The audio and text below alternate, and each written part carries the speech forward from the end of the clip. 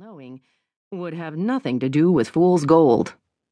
Hard to believe that a 3-hour drive west would return Rafe to San Francisco, land of fine dining, high-rise buildings, and beautiful women.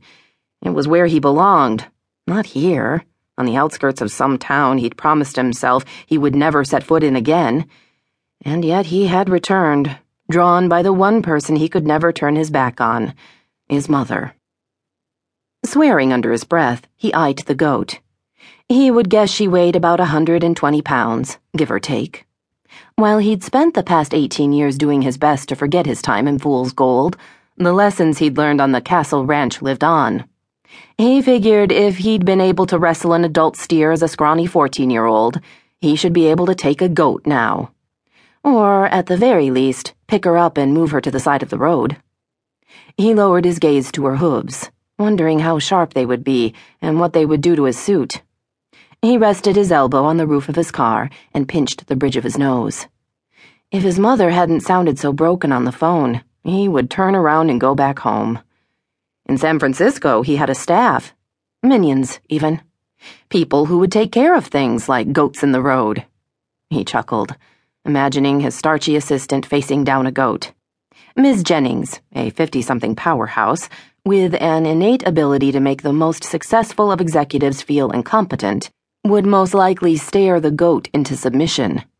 "You found her!" Rafe turned toward the voice and saw a woman jogging toward him. She had a rope in one hand and what looked like lettuce in the other. "I was so worried. Athena lives to get into trouble. I can't find a gate lock that will keep her contained. She's smart. Aren't you, baby girl?" The woman approached the goat and patted her on the back. The goat moved toward her, like a dog seeking affection.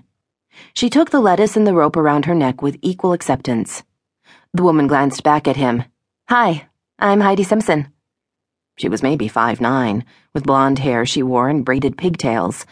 A cotton shirt tucked into jeans showed him she was leggy and curvy, a combination that normally appealed. Just not today. Not when he still had to deal with his mother and a town he despised. "Rafe Stryker," he said. The woman, Heidi, stared at him, her green eyes widening as she took a single step back. Her full mouth trembled slightly and she lost her smile. "Stryker," she whispered and swallowed. "May is your—" "Mother. How do you know her?" Heidi took another step back. "She's, at the ranch right now, talking to my grandfather. There seems to be a mix-up." "Mix-up?" He used what Miss Jennings referred to as his scary, serial killer voice. "Is that how you'd describe what happened? I was thinking more along the lines of fraud and theft. Felony theft." This was bad, Heidi thought, wishing she could simply run for it. Not that she wasn't one to face her problems, but in this case, she would feel a lot better facing them around other people, rather than on a deserted road.